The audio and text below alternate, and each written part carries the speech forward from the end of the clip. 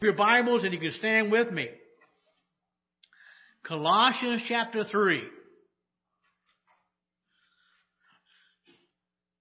We'll begin in verse 1.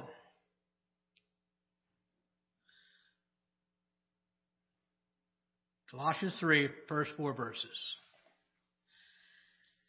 If you then be risen with Christ, seek those things which are above, where Christ sitteth on the right hand of God. Set your affection on things above, not on things on earth. For ye are dead, and your life is hid with Christ in God. When Christ, who is our life, shall appear, then shall ye also appear with him in glory. Let's pray. Father, we're thankful today for your goodness and for your mercy. We're thankful, Lord, that you are everything that we need. And I pray today, God, you would challenge our hearts. Lord, draw us near to you, so near we can touch your face and gain your perspective. We pray it all in the precious name of Christ. And all God's people said, amen. You can be seated. Well, thank God we're beginning a new series this week, right? I finally found the one who was guilty.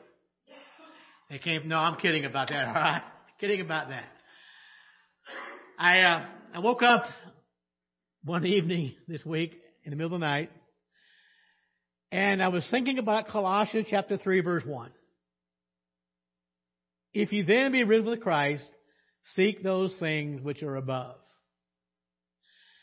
And I couldn't get it off my mind all week, and I thought, well, I got to preach on it. So I'm praying that my dream doesn't become a nightmare, okay? But I believe that God has spoken to my heart about seeking and setting. Seeking and setting. As Christians, we are to live in a way which moves us closer to heaven. Because our citizenship is in heaven, not here. I want to tell you, this world is not my home. I'm just passing through. I'm just a pilgrim in this land. Paul wrote this in Philippians 3, verse 20. But our citizenship is in heaven, from which we also eagerly await for the Savior, the Lord Jesus Christ. Again, let me remind you what I said earlier. If you're a Christian, we need to live in such a way that draws us closer to heaven. Draws us closer to God. And I want to tell you today, a lot of what's going on in our churches in America today is anything but Christian. Amen. The focus on themselves. Make me feel good. Give me what I want. But our focus has to be on heaven. It must be on heaven. And because, as a child of God, because our citizenship is in heaven, we need to seek heaven with everything we have. Everything we have. If you are a Christian today, as Christians, we should live differently from the world. We should live in such a way, so different from the world, there is no question in their mind, we're on the way to heaven. We are on the way to heaven. So this morning we're going to talk about heavenly things. Since we're on the way to heaven, heavenly things ought to be on our mind. Heavenly things ought to permeate our lives. How many are going today? I am. Amen.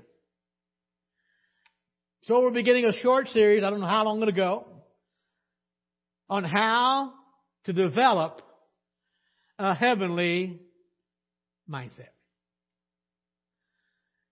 Our text this morning was from Colossians, the first few verses of chapter 3. But I want to give a little bit of an overview, a little background of what's going on in this letter Paul is writing to the saints at Colossae.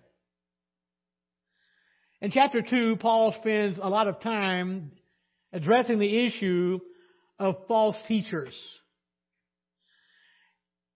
Teachers who were teaching to abstain from certain things. Don't touch this, don't do that. But in that situation, in chapter 2, Paul says, in effect, all of those things they're denying themselves of is for the wrong reasons. So he addresses the false teachers. He addresses wrong reason for denying yourself. In chapter 3, we come to the place where Paul, the God's Word, gives us affirmation of our new position in Christ. Now, I don't know for sure that I'm right on this, but I think I'm fairly correct. A lot of Christians are struggling today, struggling in their walk with God because they don't realize the position we have in Christ. Who we are in Christ. So chapter 2 is, in a way, a transition chapter, a very powerful transition from the theoretical discussion Paul begins in chapter 1, continues in chapter 2. And now we get to chapter 3, Paul says, let me give you the nuts and bolts of it. Let me give you the practical issues that we're going to live out every day in our life. So when we get to chapter 3 of this letter, and by the way, let me remind you, when it was written, it was not in chapters. It was a formal letter. Thank God for chapters. We can find their place easier. But it was one continuous letter. But here in chapter 3, in our text this morning, Paul begins to address and explain what true Christian behavior should look like. How Christians ought to behave. And especially by putting on our new self, by accepting Christ, not by denying anything, but by accepting Christ, and regarding our earthly nature as dead. How many know the old man is dead? So we change our moral and our ethical behavior by letting God live in us so that God can shape us into what He wants us to be. Now remember, the world is filled with religions. And religions are always trying to conform you, give you rules and regulations. At the end of the day, they don't help you. And I want you to realize, folks, without Christ, we are helpless and we are hopeless. And Paul says we shape our character morally and ethically by letting Christ live within us so that Christ can make us into who He wants us to be. So what do we need to know? Number one, we need to know we have been raised with Christ. Amen. Colossians 3, verse 1, the first part of it. If ye then be risen with Christ. I remember years ago when we first started attending this church. Pam and I came. We hadn't lived in Ohio very long. Most of you who know me know my grandmother was a devout Christian. And the last thing she said to us when we left Illinois, said, son, find a good church somewhere. And of course, I wasn't a Christian. And my grandmother loved me. How could she not? I was her favorite. How could I not be? So I wanted to please my grandmother. And she had visited this church some years earlier when she was here visiting my parents. And there's a church right down the road from your mom and dad. At least go there. And the rest is history. But I remember one night I volunteered before I was saved to help come and paint the wooden pews we had at that time. And I went with the pastor to help to go buy more paint. You know how them pastors are. They're sly and they're slick. And he knew, I didn't pretend to be saved. I knew I wasn't. And he asked me a question. He said, well, why aren't you? And I really didn't know, but in my mind I'm thinking, if I get saved, I don't want to be a hypocrite. If I get saved, then I have to quit this and quit that and don't do this and don't touch that. If I get saved, there's no way I can live the kind of life God wants. Now, what I didn't realize, I was thinking about myself, what I could do. But how many know when you get saved, it's not what we can do, it's what God can do with us. I was dead in my sins. I didn't realize it then, but I realize it now. I was dead. I could not help myself. So salvation is not helping yourself. It's not turning over a new leaf. It's not trying to do better. It's Christ in us, the hope of glory. Christ working in us. Notice again, verse 1, the first part, if you then be risen with Christ. And I checked 4 or 5 different English translations this week, including the King James. And the ones that I checked, all 4 or 5 of them, began verse 1 with the word if. And I'm not saying that it's right or it's wrong, but the problem is, for us, it gives us the wrong inclination. Because we think of if, we're thinking maybe so, maybe not. But what I understand, the Greek structure of that verse, there's no if about it. If you are a child of God, you are risen with Christ. Amen. We need to know that. Now remember, when it comes to faith, there's a negative aspect and there's a positive dimension as well. When we come to Christ by faith, we die out to sin. And we die out to the basic principles of this world. Colossians chapter 2 verse 20, Paul wrote this. Therefore, if you died with Christ from the basic principles of the world, why, as though living in the world, do you subject yourselves to regulations? Let that sink in for a moment. Now again, we see that 2-letter word if. But again, the scripture, the Greek is very clear. There's no if about it. If you're in Christ, you are risen with Him. If you're in Christ, you have died to the basic principles of this world.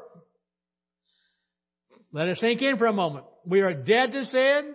We are dead to the basic principles of this world. But Paul now moves on from the negative side to what we've died out to, and he moves on to the fact to bring our focus on the positive. Yes, we have died, but thank God we've also been raised.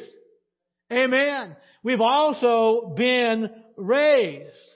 Now again, the Greek words in this phrase, if you've been raised with Christ, there's no doubt about it. Those words express certainty. Now let me make sure we understand what I'm trying to say this morning. Salvation is not joining a church. Salvation is not being baptized. Salvation is not turning over a new leaf. Salvation is not trying to become better. Salvation means we die out to ourselves. We die out to sin, and now we come alive to Jesus Christ. We're entering the Easter season. Won't be long. Easter will be here. And we think about the resurrection. And we think mostly about one day when Jesus returns, those who have died in Christ will be resurrected. Those who are alive will be caught up in the air to be with Him forever. We understand that. But sometimes we forget the moment you die out to sin, when you place your faith in Christ, the power of Jesus Christ, the Spirit of God, resurrects us to live a new life. We are given power by God to live this Christian life. Years ago, when I worked at General Motors, I was giving someone a ride home from work one evening. And he knew I was a Christian, and he looked at me and said, "There's no way anybody can live that life." And it made me so mad I wanted to punch him. I didn't, okay? I'm pretty smart sometimes. He was bigger than I was to begin with, all right? So I didn't punch him. But then I thought of it. He's right. Nobody can live the Christian life on their own power. We have to be raised in a newness of life in order to live the Christian life. So the day you get saved, our life is now hidden within God with Christ. He lives in us. So everyone who has placed sincere faith in the work of Christ, even though we were once dead in our sins, we have now been raised from that death just the way Christ was raised from the dead by the power of God. That's how we live the Christian life. We have received a new life from God and received it through the power of the Holy Spirit. And that being said, I don't have to struggle to earn my salvation. We don't have to struggle to work and attain that life. Why? Because we already have that new life in Christ. What did Paul say? I don't have the verse in my notes today. Paul said, I've been crucified with Christ, but what? Nevertheless, I live. Yet not I, but Christ lives in me. Yes, we have died, but now we are alive in Christ. Now, folks, we need to get that down. We must know that we have been raised with Christ. So all that remains for us to do is to work out those implications in our daily lives. We need to flesh it out every day as we walk in this world. Because we have been raised, we have a clear responsibility to Jesus Christ, who has raised us and delivered us from sin. So what do we need to do? Colossians 3, verse 1 again. If you then be risen with Christ, seek those things which are above. What we need to know, we have been risen. What we need to do, we need to seek those things which are above. That word seek in the Greek is an interesting word. It is a very strong word of strong desire.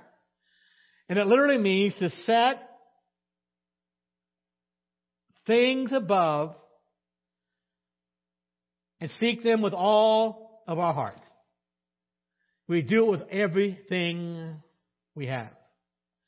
Now remember, not only have we died with Christ, we also have been raised with Christ. And because of that, the Bible said we should set our hearts on things above. Our lives as children of God, they need to be dominated by the pattern of heaven. Our lives need to be lived by bringing heaven direction into our daily living. Amen. Folks, let me remind you, God's Word is not meant to be theoretical. We're meant to live it out. And if you're a child of God, you ought to live differently than the rest of the world does. We're to live it out every day in our lives. Now, by the way, I think most of you already know this, but make sure we do. When God's Word speaks about the heart, He's not talking about that organ that pumps the blood through our body. When God's Word speaks about our heart, God is talking about the center of our being. The very center of our being. Look what Jesus said in Matthew 6, verses 20 and 21. Lay up for yourselves treasure in heaven, where neither moth nor rust doth corrupt, and where thieves do not break through or steal.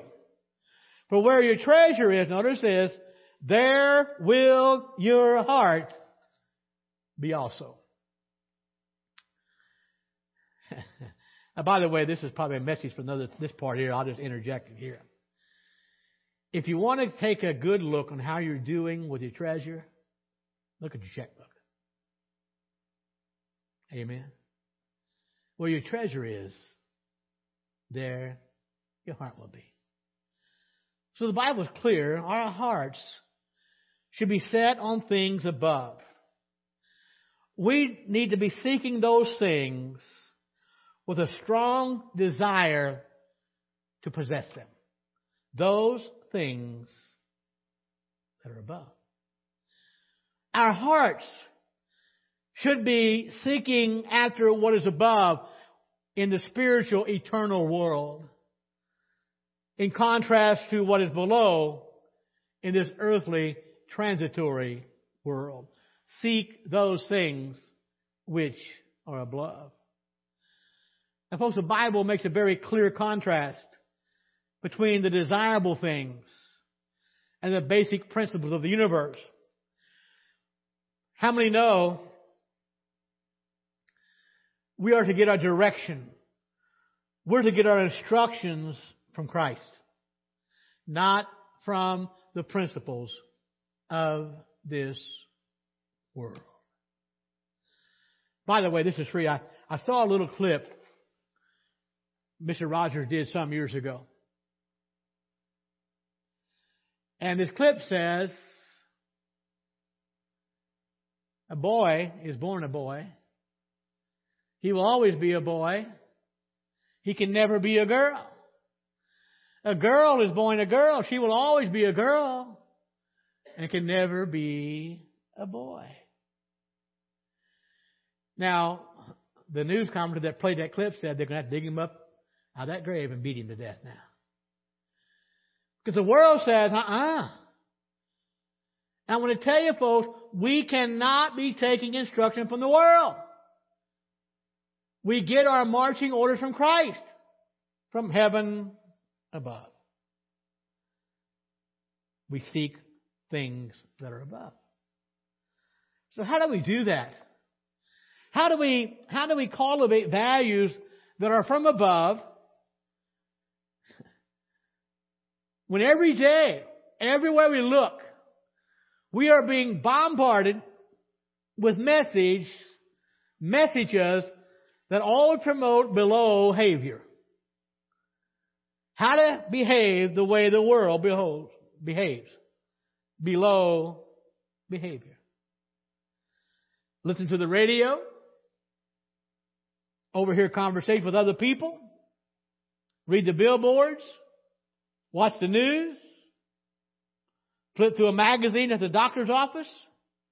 Watch television. Movies. And they're all trying to get us to embrace values that are not from above, but values that are from below. And I realize that maybe not every message is overtly immoral, but we need to understand the perspective is one that excludes God. We're living in a culture that leaves God out, and they prioritize things as though life on this earth is all that matters. How many know that's a lie from the pit, and it smells like smoke? They tell us that the only thing matters is our happiness. The only thing matters is that we be fulfilled. The world says to us, worldly wisdom says, we have the right to be happy. So happiness, fulfillment in this world, they say to us, that is our top priority. And God says, no, it's not. No, it's not. So if we are going to be directed from above, if we are going to receive our instruction from Christ, we have to do everything we can to counteract the messages that we see everywhere in our culture. We are being bombarded. If we're going to set our minds on things above, we must read the Word of God. We must meditate on the Scriptures. And thank God for you being here. We need to attend church. Now let me interject. One of the worst things that COVID did to the church was introduce live stream to a lot of churches. Now, make no mistake about it, for those who cannot come, that's fine. But I want to tell you, sitting at home with a cup of coffee doesn't take the place of joining together in corporate worship. You can argue all you want about that. It simply doesn't work. I've been blessed to attend National Association meetings, hear good preaching, and love the experience. I've also times I've had to watch it, be a live stream. And while it's good, it's not as good as being there in person. We were meant for corporate worship. And we have to realize, folks, if we're going to counteract what the world is doing to us, we've got to spend time reading God's Word. We've got to spend time meditating on God's Word. We've got to be in attendance at church. And it's time we need to listen to uplifting music, read things that turn our heart toward God. And by the way, we find that theme over and over in the Word of God. So what do we need to do to set our minds on things above? Well, one thing we need to do, you can't be conformed. You can't be conformed to this world. Romans 12:2. Be not conformed to this world, but be ye transformed. How? By the renewing of your mind, that you may prove what is that good and acceptable and perfect will of God. Whenever you or I, or anyone, whenever we offer ourselves, our entire self to God, a change is going to happen in our relation to the world. Now, by the way, if your change, if your operation, the way you operate to the world, your relation to the world hasn't changed, you haven't been born again. It changes. If you're a Christian, we are called to live a different lifestyle than the lifestyle the world offers. And I want to tell you, in our world today, a lot of churches have become so worldly, it's pitiful. It is pitiful. We're to live a different lifestyle. We're to be different in behavior and the customs of this world. Because this world, for the most part, acts usually in a selfish and often corrupting way. We cannot live our lives that way. And we're not to conform. Why? Because we are to live like we are citizens of a future world. And as long as we live in this life, there will always be a pressure to conform, to continue living the script the world has written. But God says, don't do that. We are forbidden to give in to that pressure. So if we're going to set our heart on things above, we must not be conformed. But the second thing we need to do is be careful with your treasure. Back to Matthew 6 again, verse 19 and 20. Lay not up for yourselves treasure upon the earth, where moth and rust doth corrupt, and where thieves break through and steal. But lay up for yourselves treasure in heaven, where neither moth nor rust doth corrupt, and where thieves do not break through nor steal.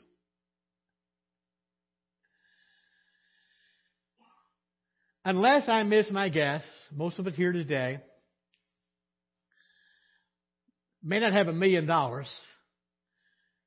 but we'd have to confess we've got more than we ever dreamed we'd have. Isn't it true?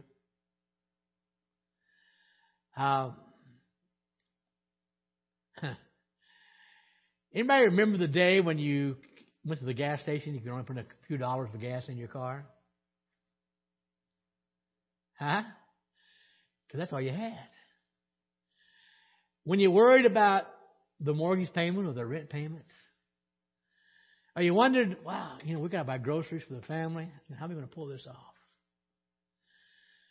And I would say probably most of us now are at a place in our life where we don't worry about that much anymore. And you know what? What I found out, and I'm glad for that, but even that doesn't truly satisfy. There has to be something more. You see, our world, and I think I heard my first pastor say this one time. I don't know how I remember this. But the world says, get all you can and can all you get. Amen. Get all you can and can all you get. Lay up treasures upon earth for yourselves. That's the below philosophy. Now, by the way, nowhere in Scripture, nor did Jesus condemn saving money for the future. Nor does the Bible or Jesus condemn treasures in your home that you might value. But what he does condemn is our attitude toward money and possessions that make those things more important in our lives than eternal values. Now, I don't know about you, but the longer I live, the more I realize how short this life is. No wonder Paul said, if this world is the only place we have hope in, we are of all men most miserable. How many are glad for a better world? For the hope of heaven. Amen. Even Solomon worried about that. He said, how do I know that when I die, after using all my wisdom to gain everything I have, some fool won't inherit it? You don't know. So Jesus condemns the attitude toward money and our possessions that makes those things more important than eternal values. So as a child of God, we are to focus on laying up treasures in heaven. But how do you do that? And there are a lot of ways. But it includes, but it's not limited to, are you ready? Tithing your money. Amen. Now, by the way, folks, I love to give to God. We make sure that our Pam takes care of it for us. And we still write checks to the church. We don't a lot of other things. But we make sure that check is written ahead of time. We know what we're going to give. When a special offering comes up, we talk about that. We pray about it. This is what God would want us to give. But it's not limited to tithing our money. Laying up treasures in heaven instead of earth, it includes bringing other people to Jesus Christ. It includes every act we do in obedience to Jesus Christ.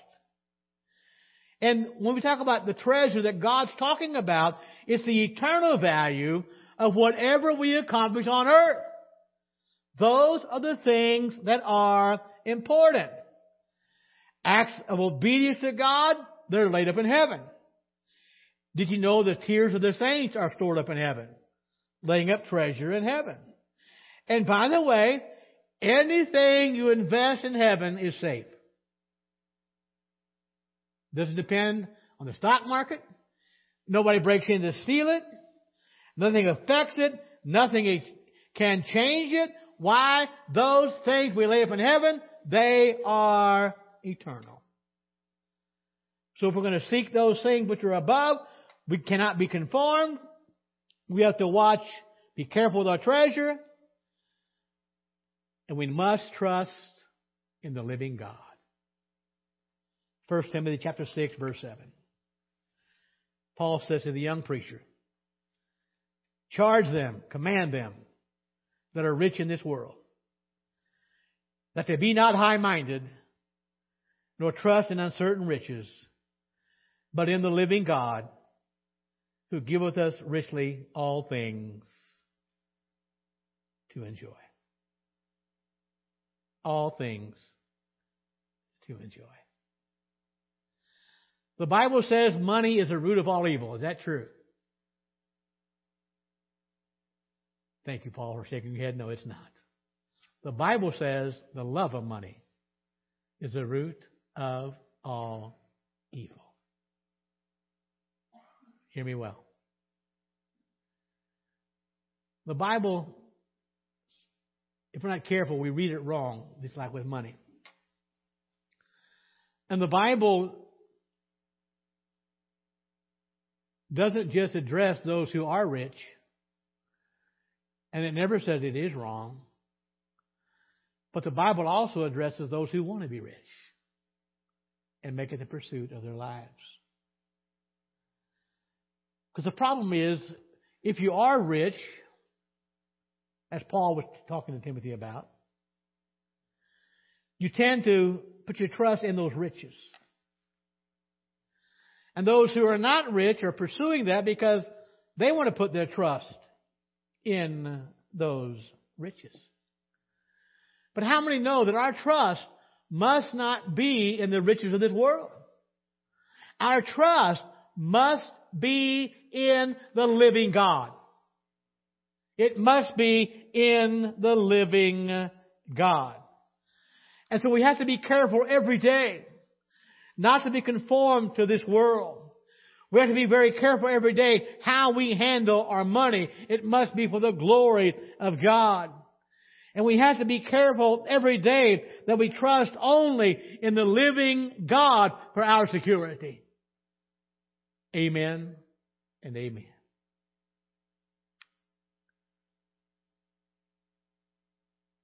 I don't know where you are in your walk with God. But if you're like me, the danger I find myself every once in a while is becoming complacent in my walk with Christ. Am I really seeking those things which are above? Is my heart set on heavenly things? Am I really desiring to be more and more like Jesus Christ? Now, maybe you're listening online this morning. Maybe you're not saved. Maybe you think you are. But if you've never confessed Jesus Christ as your Savior, if you've never repented of your sins and let Christ change the direction of your life, you're lost. But the good news is today you can come to Him. And you can claim Him. You can confess to Him that you have sinned. You can agree with God you have sinned. That's only part of the equation. You must also repent, turn away from that sin, and turn toward Jesus Christ. And claim Him, accept Him as your Lord of all your life and your Savior. Without that, you cannot go to heaven. But if you have done that, remember, you are risen with Christ. Not if. You are risen with Christ. Are you seeking those things which are above? Let's stand together.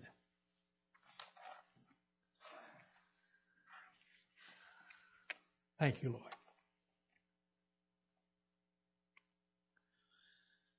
Father, we are so appreciative of your word. We are thankful for the clarity of the Scriptures and the work of the Holy Spirit to open them up to our hearts, that we might be better understanders and doers of your word. Father, I pray for all of those who name the name of Christ today. I pray, Lord, that we'll never forget we are risen with Christ.